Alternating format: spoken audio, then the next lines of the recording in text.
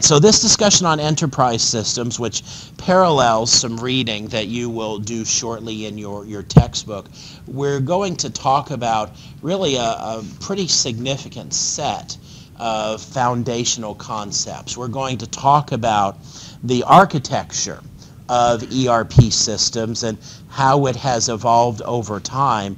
And in particular, I want to highlight the newest development in the evolution of ERP systems. We'll talk a little bit about the core modules that compose SAP ERP and why that's important to us and how it's relevant.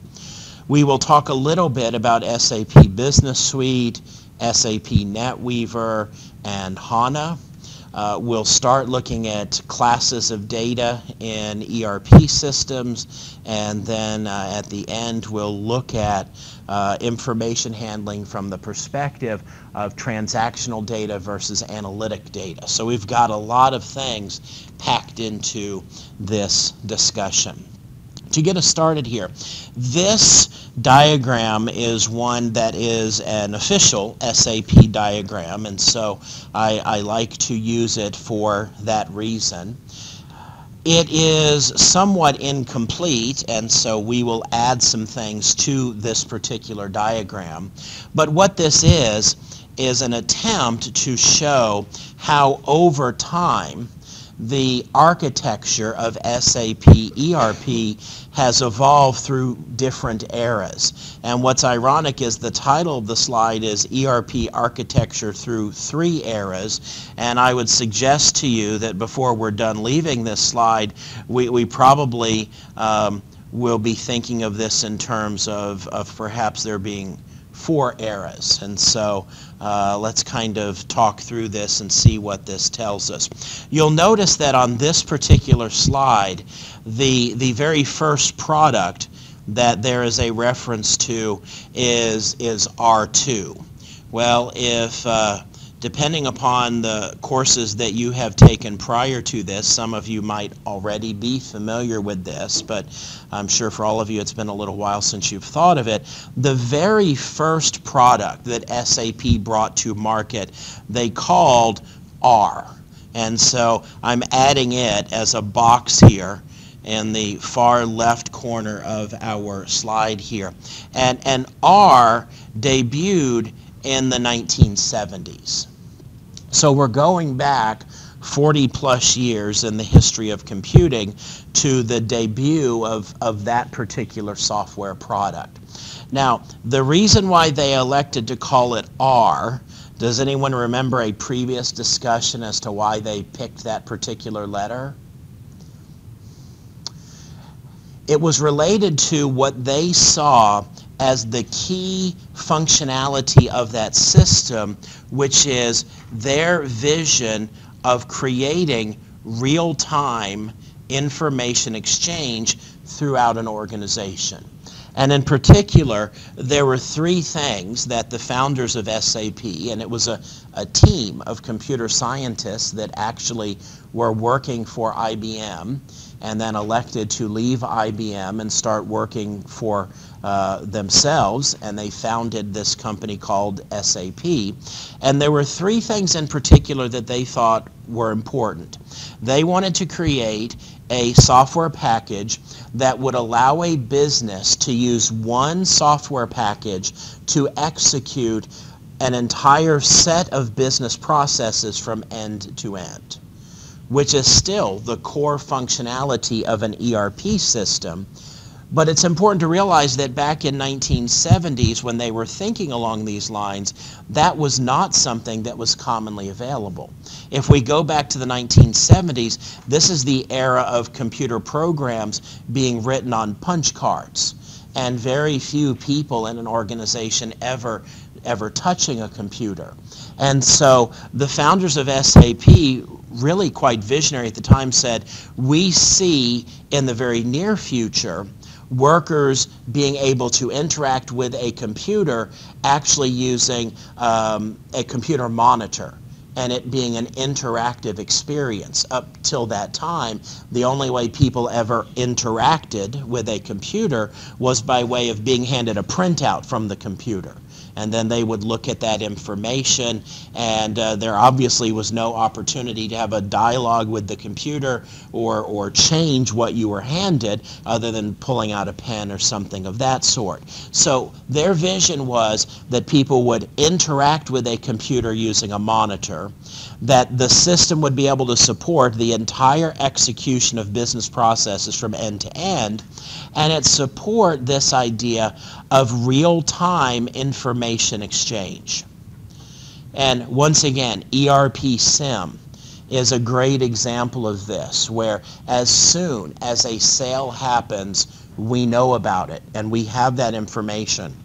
And the warehouse can immediately begin the process of preparing the shipment to go out, because the information exchange is instantaneous throughout the organization. So that's why they elected to call their product simply R, emphasizing the real-time nature of the product.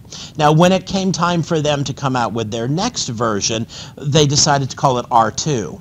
And at that point now they realized that R might be a poor name, and so you'll typically see this referred to as R1. At the time it was called R, but then when R2 came out, they kind of retro named this to be R1. R1 never really made it out of Germany, which is where SAP was founded. There were a number of German companies that adopted the software. SAP literally was one of those companies that was founded in a garage, and then it grew into a real business. At the time the company was founded, they did not have enough money to buy a computer. And so they found companies in the area that had computers that weren't being used at night. And so what they would do is one of the founders of SAP had a garage, and during the day they would all work in his garage writing their code, and then at night they would go to this other company and work all night putting their code into the computer and working on their project. It wasn't until they had several companies that had purchased their software that they were actually able to buy a computer of their own and then eventually move into an office building and so on. It was slow going in the early days of the company, but the company really was always successful and always profitable. A lot of businesses did not necessarily see their vision in the 1970s, but enough companies understood what they were trying to accomplish that they were able to sign up many companies throughout the country of Germany. As we move into the era of R2, this is still going to be the very late 1970s and into the 1980s. And R2 is really the first product that made it out of Germany. And SAP became, at that point, an international company. Here in the United States, it's kind of interesting to trace the genesis of SAP software coming to the United States. One of the companies that was very interested in this product was an American manufacturing company that needed some help in their manufacturing processes because of the great diversity of products that they made. And the company that I'm talking about is John Deere. John Deere was very, very interested in the ability of SAP to help them. And so they were one of the first American companies to purchase the software and are still using it to this day. The era of R2 also saw in the United States some industries move to SAP rather significantly. And it's kind of interesting that what tended to happen is an industry leader would adopt the product, and then all of the other companies in that industry would see what they were doing and would follow them. And the industry that really brought SAP to the United States is the chemical industry. And so the real irony about that for us, located here in the Tri-Cities area as we are, one of the first American companies to purchase and use SAP was Eastman Chemical. And in fact, I've talked to some of the professionals that are still working out at Eastman that were part of the initial discussion as to whether or not to purchase this software, and were part of the team that implemented SAP R2. And so going back into the 1980s is when this product first came to the United States. Now, there were some interesting things about the architecture of this product.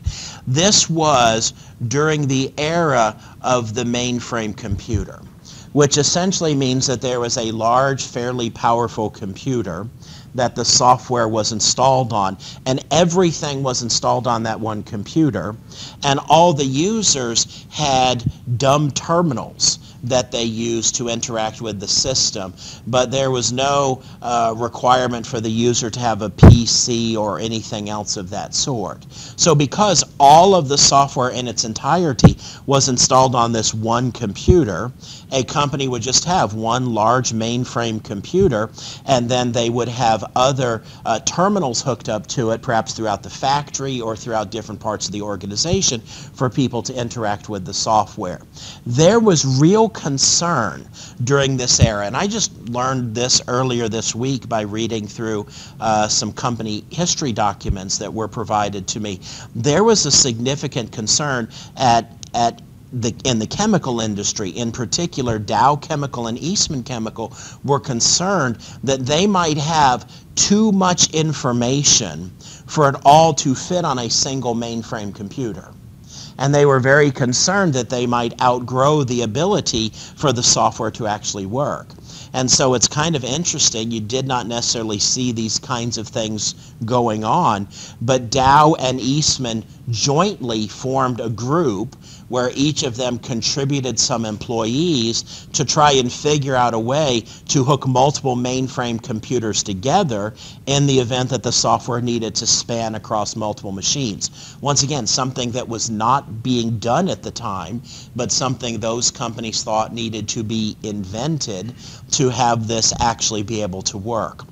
The irony of it is they never had to actually execute that plan. They never had any problem with it running on a single mainframe, so they actually developed some technologies that they patented and never actually used in their organizations related to ways of hooking mainframe computers together. It is during the era of R2, with this particular software release, that SAP brought to the public space the programming language ABAP. And many of you have written ABAP programs in a course we teach here at ETSU in Enterprise Programming. Some of you may do that in the future.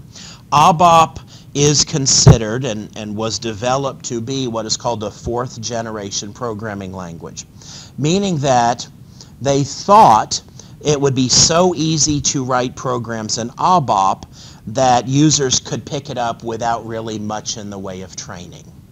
I suspect those of you that have taken an ABAP class would dispute that. It's not really something that in a matter of 20 minutes you can master it.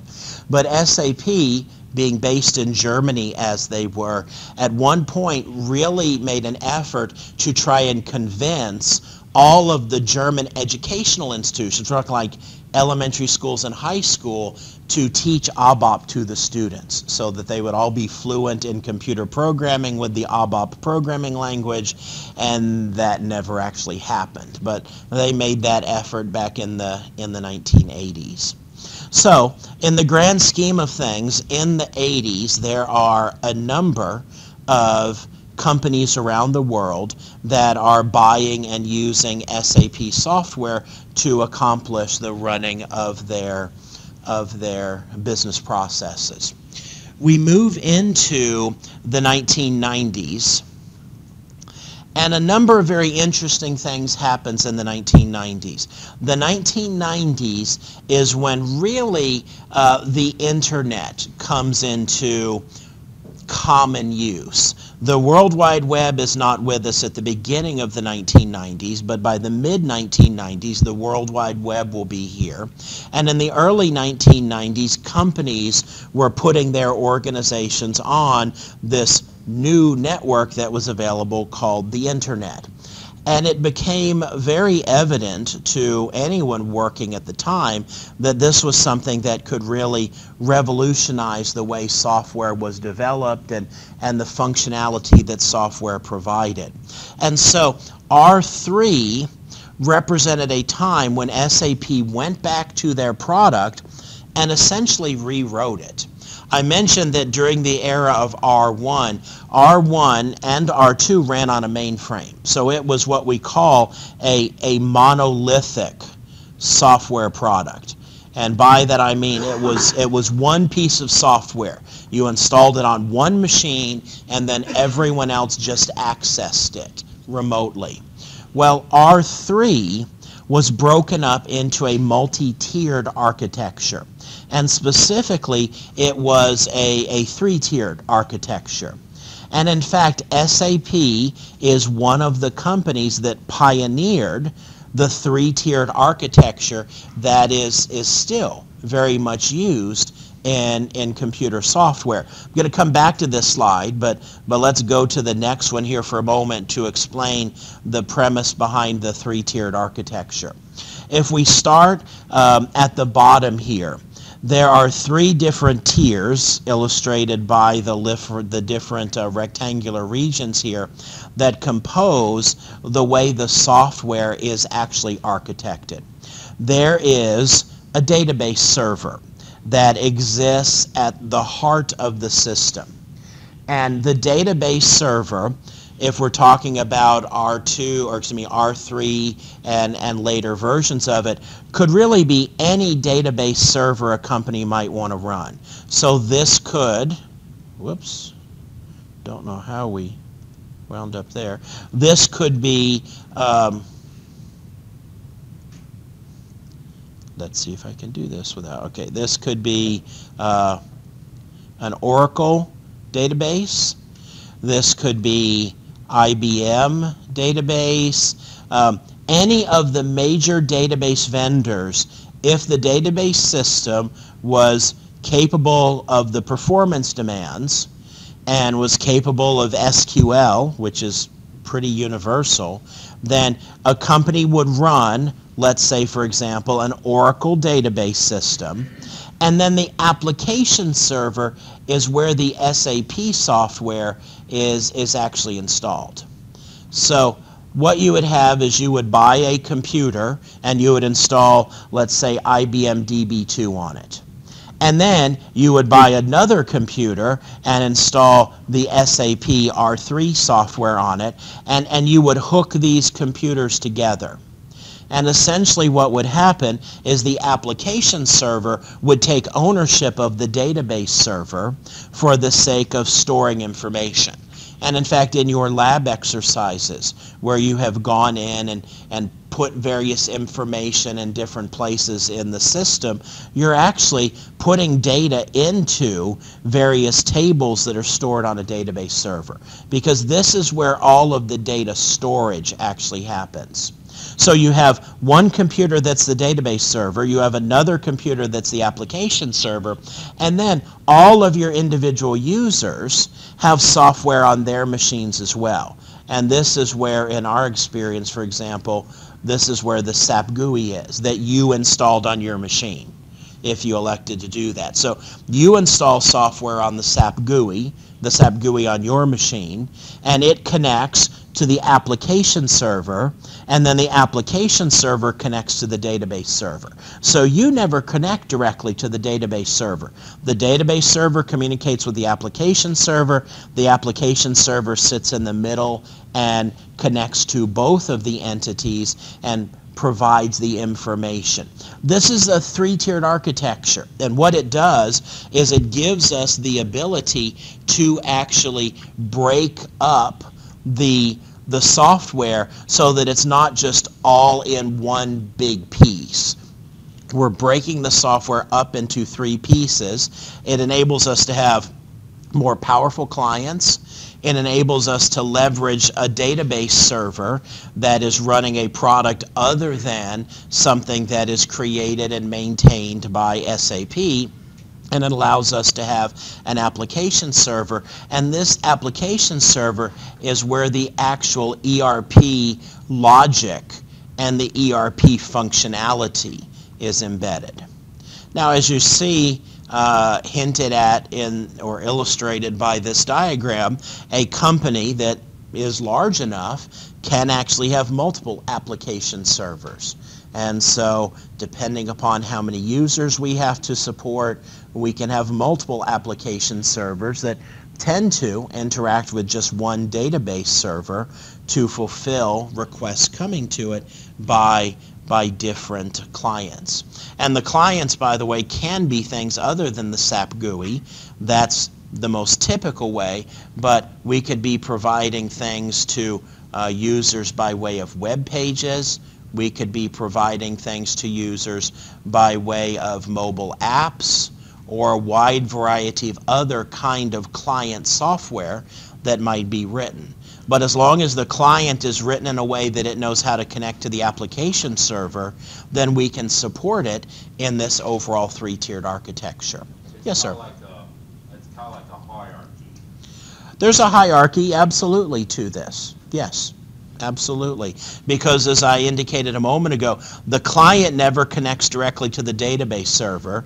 The database server never connects directly to the client. You're doing a lot of information passing back and forth. And what that does is that allows us to say, you know, if the client tries to do something that we don't want to happen, then the application server will block that, and our data will still be protected here on the database server.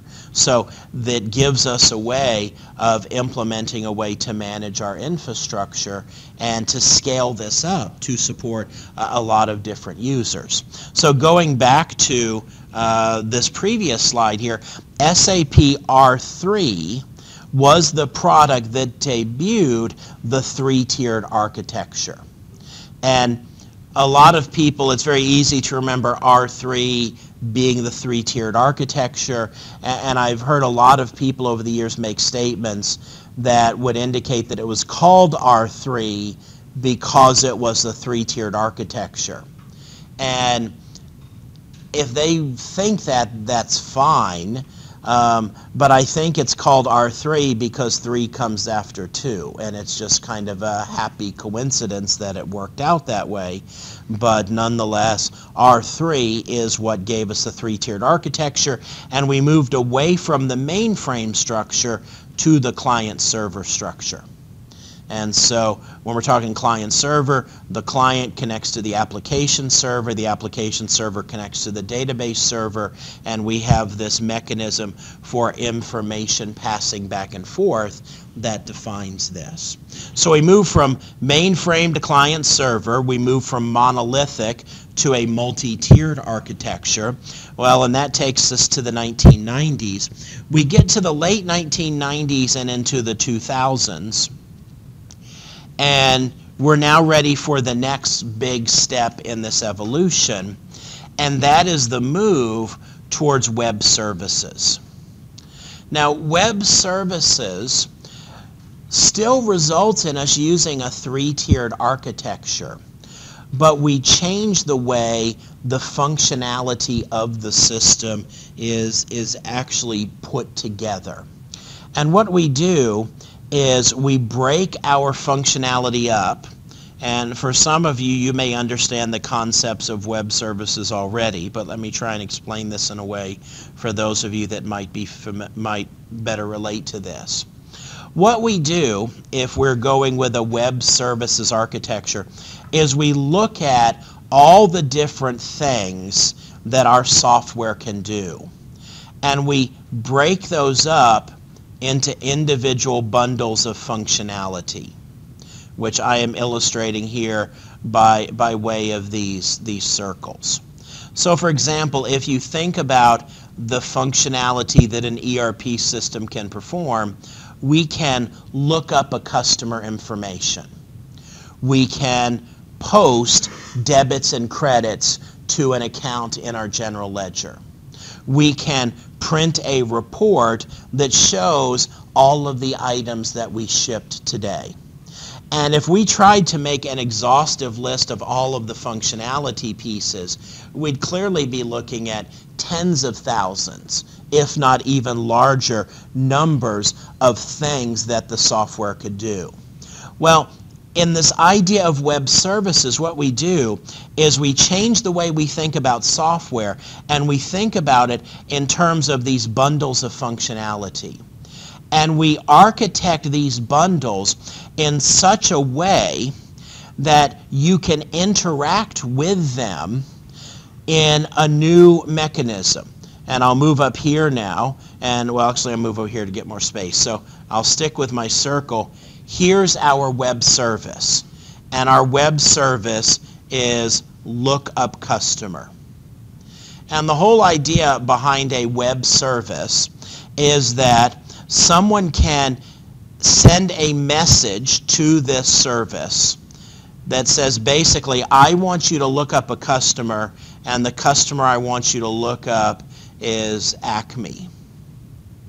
And this web service will receive that message and then send back a reply with all of the information about Acme. And so the whole idea behind web services is simply the idea that we break our product up so that we think of it in terms of all of these individual pieces of functionality. And we craft all of those pieces of functionality so that they work based on this idea of message passing. You send it a message, it sends back a reply. And that reply simply might be, yes, I did what you asked me to. Because the message might be, post this amount to this account. And it sends back a message that says, yes, I did that fine. Or your message might have been, tell me the balance of this account, and it sends back a packet of information that has that functionality built into it. So when SAP moved to this new architecture in the 2000s, they called it the Enterprise Services Architecture. And so once again, they went back into the software and they rewrote the functionality to break all of it up into these web services. And literally, when you bought this product and you installed it on your machine, you got with it all of these web services. Now, the great idea behind this is, if we have a system that consists of all of these web services, that means that in our corporate environment, we could have another computer over here. And this other computer is running software by Microsoft.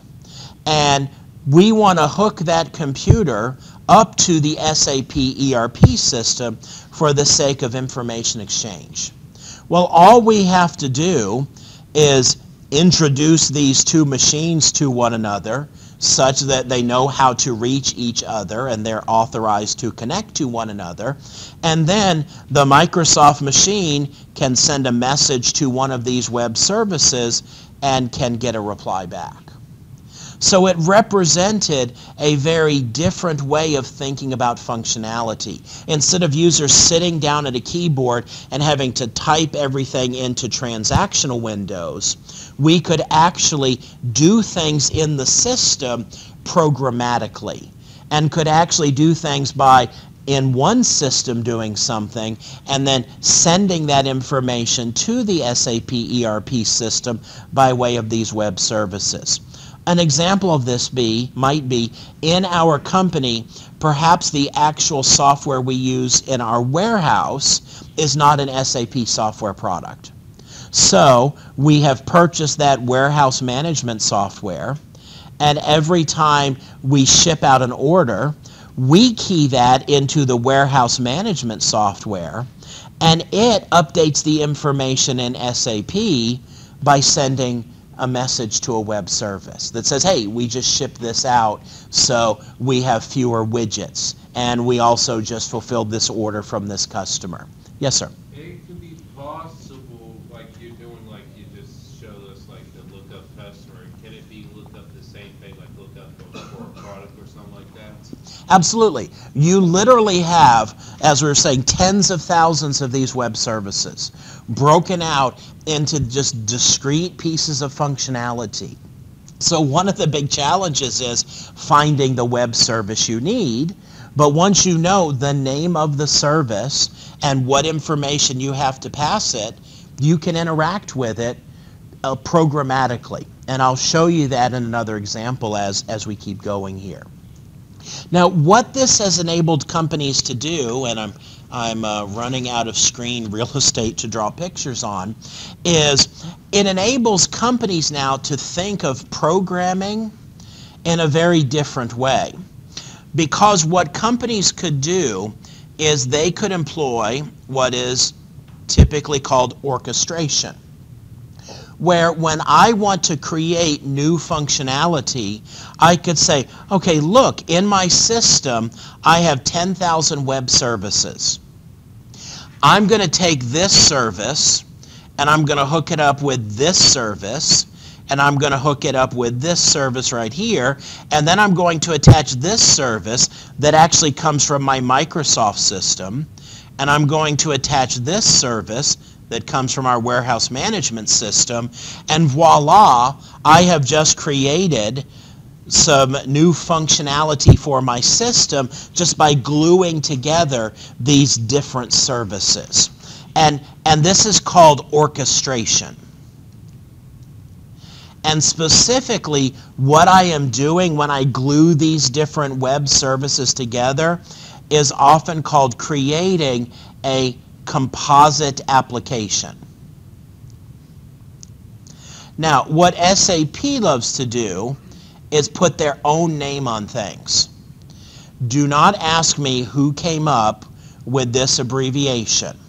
But whereas everybody else in the world tends to call these things that I just described to you composite applications, this is what SAP calls theirs, X apps. Where X, they're thinking is like cross. You know, like you use it sometimes for a multiplication symbol. They're thinking, okay, we put stuff together, we cross up all of these services, and now we have an application. So this idea of SAP rewrites their software to support web services, and then what that enables us to do is put together these things in a different way. Now what I want to do here for just a second, and I know we're doing some moving back and forward here, is let's talk a little bit about these web services a little bit more. When we rewrite software to embrace this idea of web services, what we are actually doing is moving to an architecture called service-oriented architecture. And once again, if I could just illustrate it by way of pictures, instead of thinking of our software as being that rectangle, we think of our software as being a rectangle that contains hundreds or dozens or thousands or tens of thousands of individual services. And so we architect the entire software towards this idea of being open. And we're architecting it to make it easy for different systems in a company landscape to connect up to one another. One of the reasons why SAP did this is not necessarily out of the goodness of their heart.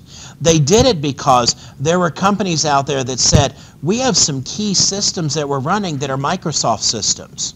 And we have a warehouse management system that we're already using that we're very happy with. We would like to bring in SAP, but we need to hook all these things together and get them to communicate effectively. And this service-oriented architecture gives us a way to do that.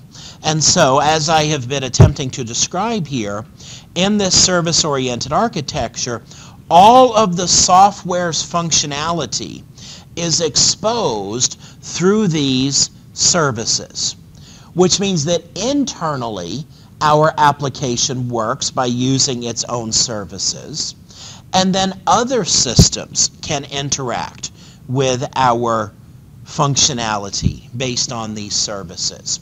And all of this happens using technology that, at least in part, all of you are familiar with, the idea of passing messages back and forth using the HTTP protocol, which is the exact same protocol that's used for the World Wide Web.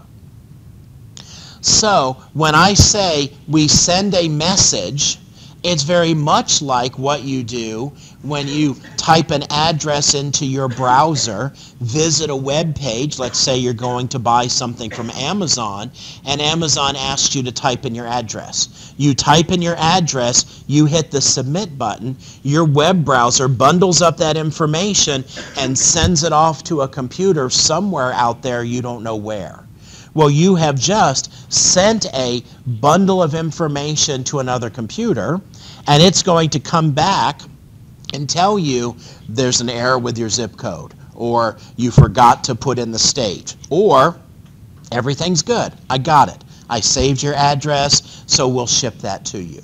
So what actually happens here is the information exchange happens over the HTTP protocol, same thing that the web is based on, and the actual information itself moves in packets that are XML data.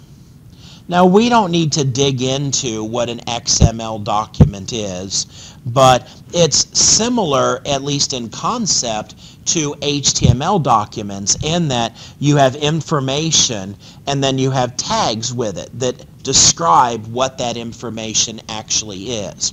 Let me give you an example of this. There are a lot of web services that are out there that we could freely make use of. And in fact, a lot of the demo services that are out there, oh, this will be interesting to try this with Microsoft Edge. I was not expecting that. The National Weather Service has a set of web services that can be used for the sake of finding out weather information. And there's a lot of technical information here that we will not look at, but the basic idea is I could send the service my location and it could send me back the weather report. And let's look at an example of that using a different website here. This is a website, servicerepository.com. Don't know why I got that message. That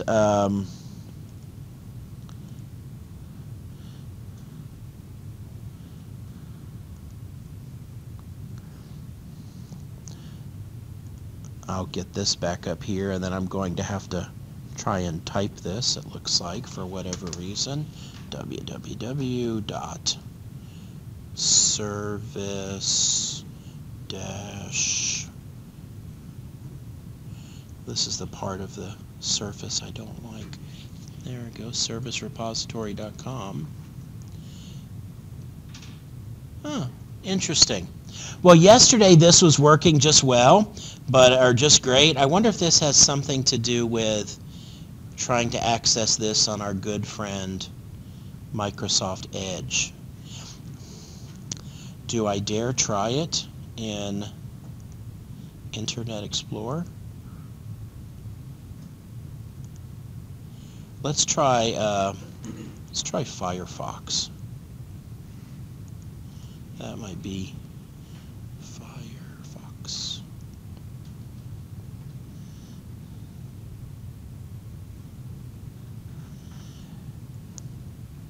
Firefox will probably open slowly since it's not an official Microsoft application.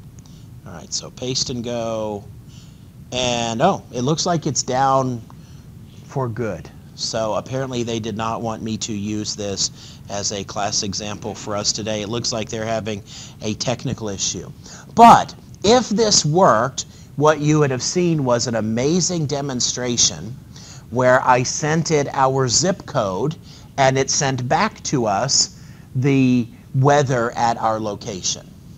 Now, if you think about that for a moment and think about the potential utility of that, what that means is I could write an app for my iPhone or for my Android device that displayed to the user the weather at any given location, and all my app would have to know how to do is have to know how to send a request to the National Weather Service and then know how to interpret its response. And in fact, that's the way most of those apps are architected. And they're using this idea of the service-oriented architecture. So to go back a couple of slides here, and then I want to make sure that we don't have questions about this. So what we've had here is we went from monolithic software in the 1970s and 1980s to client-server-based software in the 90s, and then now in the 2000s, we have moved to, it's still a three-tiered architecture, but our functionality is partitioned into these web services, allowing us to create these composite applications. Questions about any of this? Now, I'm electing to do something a little bit different. Rather than continue to talk about the advantages and virtues of service-oriented architecture, I want to use this slide for slightly different purposes, which is to add the next step in our timeline here. So if we think about the diagram we were building, we had R1, and then we had R2, and then we had R3. Oh, and by the way, when it came time for them to introduce the web services, that's the same era where they decided to slightly rename their product, and this is when they started calling it SAP ERP. And what they then started doing was taking the numbers and making them the version number. So there was SAP ERP version 4, version 5, and version 6. And in fact, when you launch the SAP GUI, on the little line item of descriptions, you'll notice it'll say something like SAP ERP 6 point, and then there are numbers after that. Version 6 of SAP ERP is the latest version, and then the numbers that are after the decimal point, such as 6.02, 6.03, that signifies what enhancement pack you're running. Those are kind of like mini updates to the system.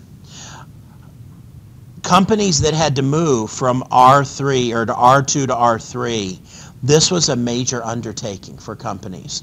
I mean, that move right there could represent 6 to 12 months of work. The move from R3 to SAP ERP was a little bit more seamless and not as time consuming. So we said this was the era of the 2000s. We are here in 2015. What is now? And we are right on the cusp of the next big thing here. And I would put the time date for this next big thing probably at 2017. And the next big thing here is SAP S4. So they've gone back to the numbers, but they have gone from R1, R2, R3 now to S4. So what gives? Well, the R, as we established, stood for real time. Now, real time is not a big thing. Everybody's doing real time now. What does the S stand for? The S stands for simple. And SAP is now making a significant effort to simplify their overriding architecture. Part of that, what will make this to be possible, is a technology that we will talk about in more detail here in just a few seconds, and that is SAP HANA. And SAP HANA revolutionizes, in the context of SAP ERP, their three-tiered architecture. This right here is the big bet that a lot of companies are looking at right now. For a company, of size to move to HANA could represent a significant expense, because HANA, you have two different ways that you can run HANA. And here's the big question that companies are wrestling with right now. One way that you can run HANA is the same way companies have been running all of this software for the past few decades, which is we can run it on-premise, which means we buy computers and we put them in our computer rooms and we install the software on it. The hardware demands of this system, in order to provide the functionality that SAP wants to have happen, is these are going to be very, very, very expensive systems. So I'm going to have to invest a lot of money in hardware, along with some of the other technology that we will talk about here.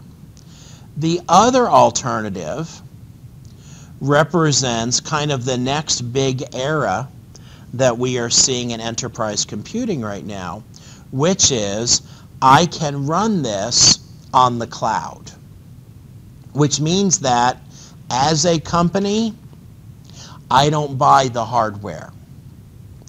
I buy the functionality of SAP HANA and S4, and I pay for it on a monthly basis based on a subscription model.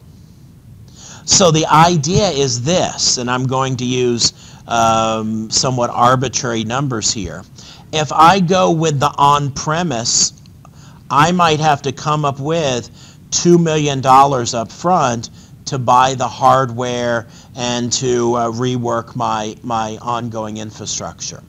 If I go with the cloud, I have a very, very low upfront cost, but then my monthly fees for this might be, we'll just say $70,000 a month, which would be a pretty good sized company. So which of these am I more comfortable with? And those numbers seem kind of out of whack. This is probably, in this scenario, would be more like $50,000 a month. If I buy hardware, hardware gets old really, really quickly. So I buy $2 million worth of hardware this year, and 3 years later, I've got to buy more hardware. If I go to the cloud, I'm paying a little bit every month, but then when it's time for new hardware to be needed, the cloud provider is going to provide the hardware for me. So it's changing the whole way that companies buy this software, and they think about the way they're going to deploy it in their infrastructure. Now, I've kind of talked a little bit about HANA here. I mainly did that because I wanted to introduce you guys to S4. S4 is something that SAP is talking about right now. It is brand new. There is not yet a Fortune 500 company that has adopted S4. What SAP is doing is rather unusual. All of their other products, they have said, we are finished with R3. Here it is. Come and get it. What they're doing with R4 is they're saying, here we are in 2015, and so by December of 2015, we'll have all of the accounting stuff ready. And then by May of 2016, we'll have, I think the next module is logistics done. And they have like this 5-year plan for delivering this in pieces over 5 years. And so what companies can do is they can say, yeah, we want that, and literally as SAP writes the different modules, you get it as a part of your infrastructure.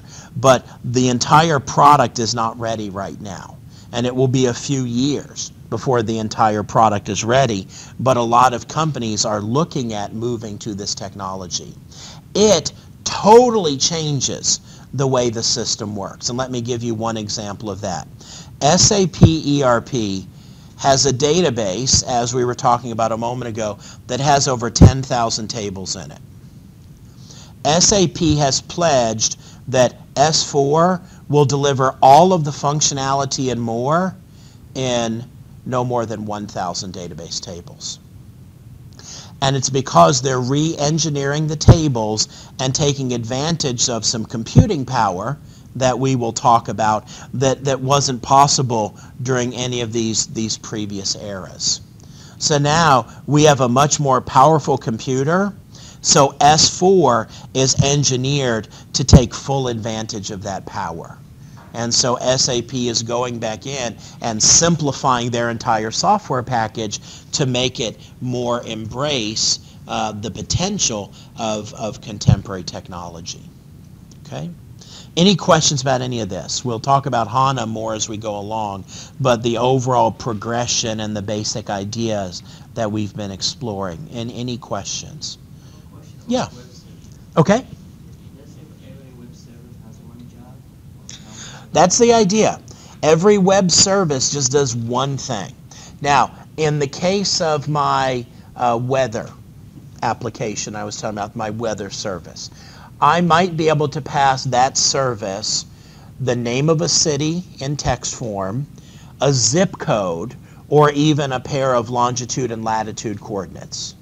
And it would then take that information in and send me back. And if we could have seen it, what we would have seen is it would say the current temperature is this, the forecasted high for today is this, the forecasted low is this, the probability of rain. It would give me the basic facts of the weather. So if I have a company and I need one website for my house, one for financial, one for... One computer can host potentially millions of these web services. They're Each web server for one device, right?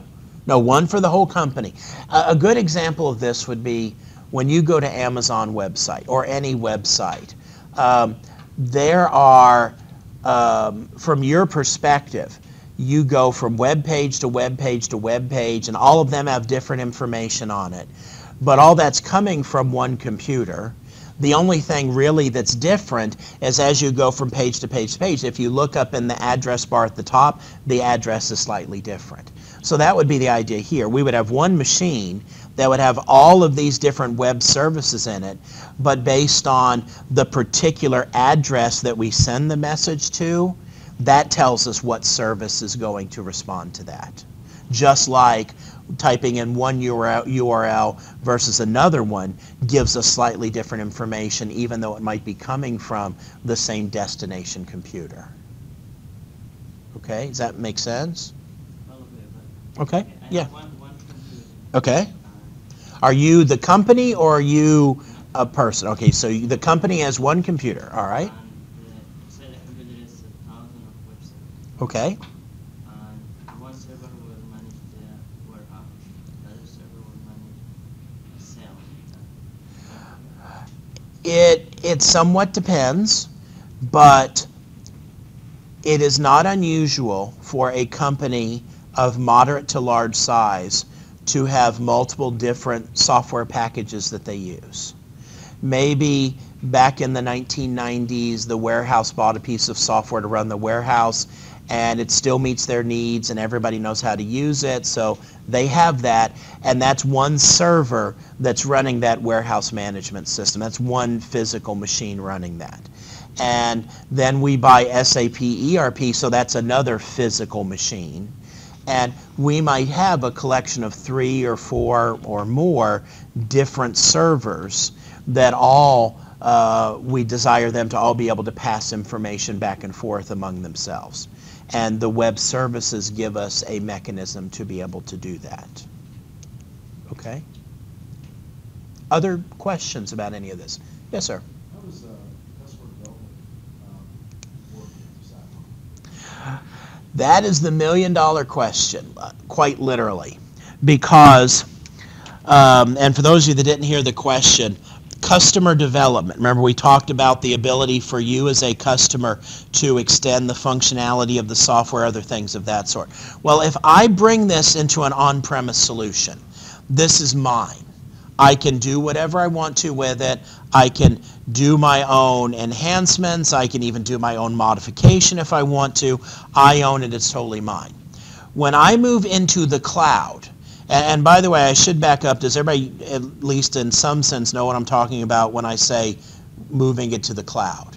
All of you have kind of experienced it in that the software that you are using to do your homework for this class is on a server that is in Milwaukee. But that has not influenced your ability to do the work because your machine just connects to the machine in Milwaukee and you use it.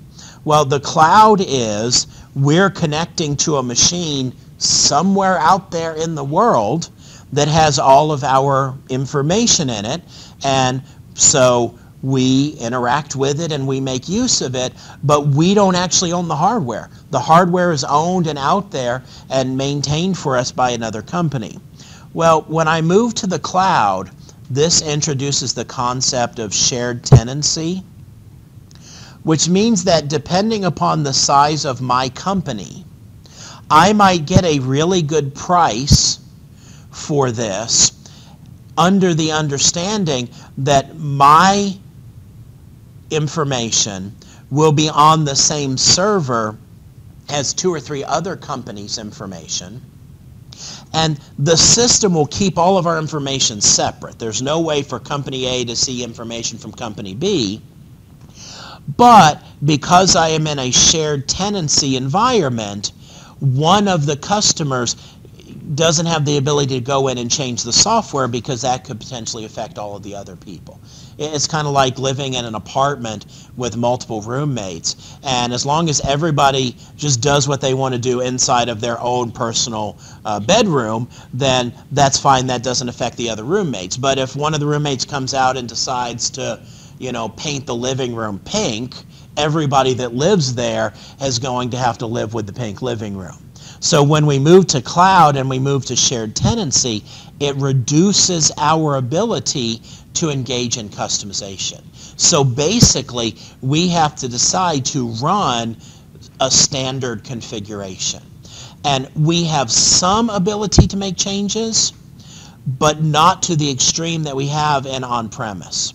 And the reason why I'm having to be somewhat vague about this is SAP is still trying to figure all of this out and trying to figure out a way to allow these customers over here that are in this cloud-based environment to have the ability to do some customization without disrupting their fellow tenants. And that's hard. That's literally the cutting edge of where we're at right now in cloud computing. And these are issues that companies are wrestling with right now. I did some consulting work this summer for a company that this is the big question they're wrestling with right now. And the top executives in IT of that organization are trying to figure out, do we buy the hardware and bring it in? Do we move to the cloud? And they've been wrestling with this for months. And I don't think they're any closer to a decision today than they were 3 months ago. But at some point, they're going to have to pick a pathway. And there's pros and cons with both of these pathways. And the reason why it's a hard decision to make is there's not a lot of other companies you can look at and say, okay, they did this, and that's working well for them. Yes, sir. It's like this. Some businesses have their way, like you're doing an example, like on-premise and cloud, because one can work for them and the other one doesn't work for the other. So if we are running a fairly standard configuration, we haven't gone in and made any changes, and there's nothing of that sort that's really of great concern to us, then this right here would be ideal, because we pick up the savings and expense, and like you were saying, we don't really have to worry too much about it. But if we have done a lot of customization, if we have done any of those things, then that might push us this direction to on-premise. Yes, sir.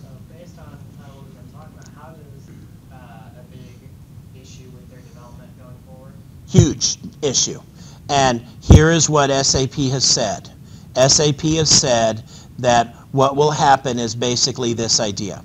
In Q1, we have an enhancement, and they foresee doing this on a quarterly basis. So in Q1, they want to make an update to the system. And so what they're going to do is in Q1, they will push all of this out to customers in the customer's testing system. And the customer has 1 quarter to test everything out, to make sure it still works, and to make any adjustments they think they're going to need. And then in quarter 2, those changes go live. And so what you have is you always have a quarter of testing and ramp up time, and then the next quarter it goes live. And they're somewhat vague about this, but it seems like what they're saying is if you have a testing issue, you can report it back to us and we'll try and make adjustments in the system to solve your problem. But if ultimately it's not working out for you, you can just elect not to move ahead. But the thing that you're buying when you move to the cloud is SAP, literally SAP, the company, is going to take over managing your infrastructure, and they will do all your updates for you. That's I guess where my question lies, is that if you have something that you don't want to update, you're on a cloud path, you have no choice. That very likely could be the case. But you're saving money, and this now makes the equation very different. It's like, okay, if I go this route, we could literally be talking about IT costing me millions of dollars more a year. Is this thing that unique that I'm prepared to pay millions of dollars more? Or am I willing to surrender that and go with this other thing over here? And you will have some flexibility here, but you will not have the same flexibility you would have in an on-premise solution. Yes, sir. Okay, so with cloud, like you can't do as many changes and stuff. What's that going to mean for potentially for companies that have like ABAP needs and stuff? Will they still be able to do what they do, or is it going to like take that away from them? Very, very, very good question. Okay, and it's not one that I can give you a definitive answer to. And I literally spent this summer hundreds of hours reading about S4 and researching it. And there's a lot of ambiguity out there because this is such a new product. And SAP, make no mistakes, SAP wants to sell this. And they want to sell it by the ton. I mean, this is SAP has said, we are betting the company on S4 and HANA. And the reason why they're doing that is they think that this whole bundle of S4 and HANA represents state-of-the-art best practices in computing. If we move as a company to HANA, and I'm getting ahead of myself a little bit, let me talk about the power here. HANA gives me the ability to process millions of customer records in under a second. HANA brings with it a promise that companies have never been able to have before, that some of you accounting people, business people might see the value in more than others. Businesses typically close their financial records. They close their books annually. HANA will give companies the ability to close their records every day, which introduces a whole new way of viewing how we're going to do cost accounting and other things of that sort. It really is revolutionary because of just how powerful it is. But what that means in terms of ABAP development, if I bring it on premise, I can do all the ABAP stuff I want. If I go with the cloud, one suggested idea is what's called the sidecar strategy, where here's the SAP HANA system, that is the main system, and then alongside of it is another system that has all of your customer specific stuff. And these two systems interact for the sake of you having your own custom written code and so on. This is called the sidecar strategy. It is a viable architecture. But what the trade-offs are is not readily apparent at this point. But ABAP is not going away because HANA and S4 run ABAP. So that will still be there. But what this is going to do, by the way, is once S4 and HANA is fully out there, give it a few years for that to happen. And by the way, companies will still be running SAP ERP a decade from now. I mean, this journey to move to HANA is at minimum a 2-year journey for a company. And many of them aren't going to want to start that journey anytime soon. So we're talking about something that if you go to work for a company that's running SAP, in the scope of your career, this will be the next big thing. When this comes out, the SAP GUI will be gone. You know, that whole way of drilling down through the menu hierarchy and how painful that is, that will all be gone. And a lot of the work that is done in the context of SAP HANA will be web-based. And in fact, at some point I'll demo for you guys what's called Fiori, which is SAP's HTML5 interface. And you look at it and you'd swear it couldn't possibly be an SAP system because it's actually pretty and easy to use. And it runs in a web browser. That's what this will bring. You know, a lot of people say, you know, SAP, their interface is from the 80s, and you know, it's because they've had all of this baggage from all of this decades. And what SAP is literally doing now is they're saying, we are rewriting our software from the ground up to make it work more mobile friendly, more HTML5 friendly, and more cloud friendly, and all of these things that represent things that are available now that were not available in the recent past. And in fact, because we're talking about HANA so much, I'm going to jump ahead in our slides, and we have what, like 10 more minutes left, so that's like perfect. I'm going to jump many slides ahead. So you have the slide that we are about to look at, but it's for me it's slide 17. For you guys it's probably about slide 12 or so. This diagram, yes sir. I know I didn't do it to give you more hardware versus just buying the super. Yes, but kind of like what we were talking about where some companies were concerned about needing to hook more mainframes together, I would seriously doubt companies needing more than one HANA device. They might need a many powerful HANA device, but they probably would not need more than one. And I think we'll see that here. The whole idea behind HANA is illustrated in this diagram here on the left, which is, you know, what we have is we're changing the architecture of ERP to more better embrace not only a company's ability to execute their desired business processes, but to do much more with analysis and prediction.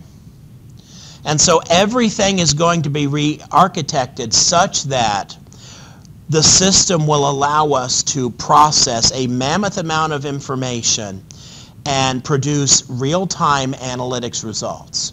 And in some of the testing that I've seen, literally like a report that if you wanted to create on a current SAP ERP system would take hours to run, on HANA it will run in seconds. And in some case, less than a second. Basically, what they've done is they don't ever acknowledge this, but the same kind of technology that Google uses to deliver really fast results is what we're talking about here. How does Google deliver sub-second time results? Well, they've totally changed their computer systems. And one big thing is the computer that HANA is running on, multi-core CPUs. Now, we're used to the idea that when you go out and buy a laptop these days, at the center of that laptop is a processor that has a computing core. And in fact, a contemporary laptop is most likely to have multiple cores, which gives it the ability to do multiple computations in parallel with one another. Well, can we scale that up? Could we have a computer with a motherboard with 50 processors on it? And if we rewrite our software to take advantage of that, can that give us a performance difference? Absolutely so. The other thing that's going to be a change, and this is perhaps the thing that most people can easily relate to with HANA, is most enterprise information systems in the current environment store data on hard drives. Hard drives are incredibly slow. If you have ever bought like a new laptop and you went from having a laptop with a hard drive in it to a laptop with a solid state drive in it, you probably have experienced how much faster everything is. Well, there's kind of a hierarchy, and I don't have in this slide set here the numbers. But at some point later this semester, I'll pull in the actual statistics and we'll look at it. But the numbers are something like this. To read data off of a hard drive, and once again, these are a rough approximation of the numbers. I'll give you the actual numbers in the future. It takes 10 million milliseconds to read data off of a hard drive. Then we go to read data off of a solid state drive, drops that down to maybe a million milliseconds.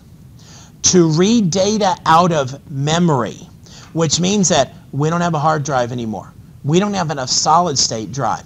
We have 4 terabytes of RAM memory, which we can access in 10 milliseconds. Now tell me how much faster this is going to be going from 10 million to 10. You can't even compare it. Hasso Plattner, who is the former founder of SAP, who conceptualized this, he likes to use the analogy of retrieving a glass of water.